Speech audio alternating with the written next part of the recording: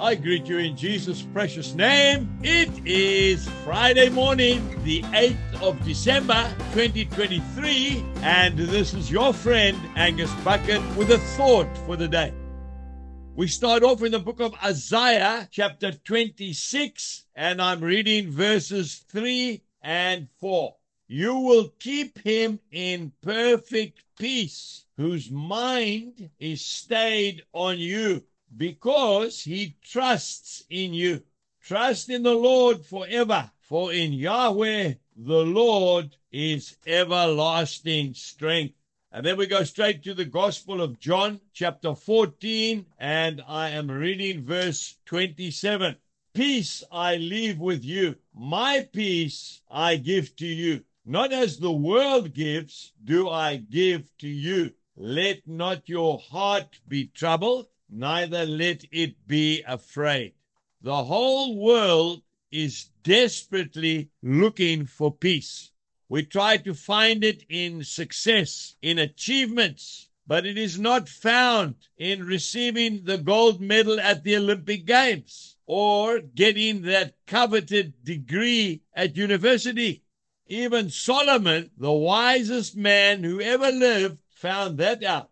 He said it's just like chasing the wind. If we look at Ecclesiastes chapter 4 and verse 6, he says, better a handful with quietness than both hands full together with toil and grasping for the wind. You know, the one thing I really love doing is to take my horse Snowy by myself and ride up into the hills and wait on the Lord. Now, it takes a lot of discipline. If you're anything like me, I've always got to be doing something. But when I go for that ride, which maybe takes 4 or 5 hours, it's a time to be quiet and listen to the Lord. And that's when the peace starts to come.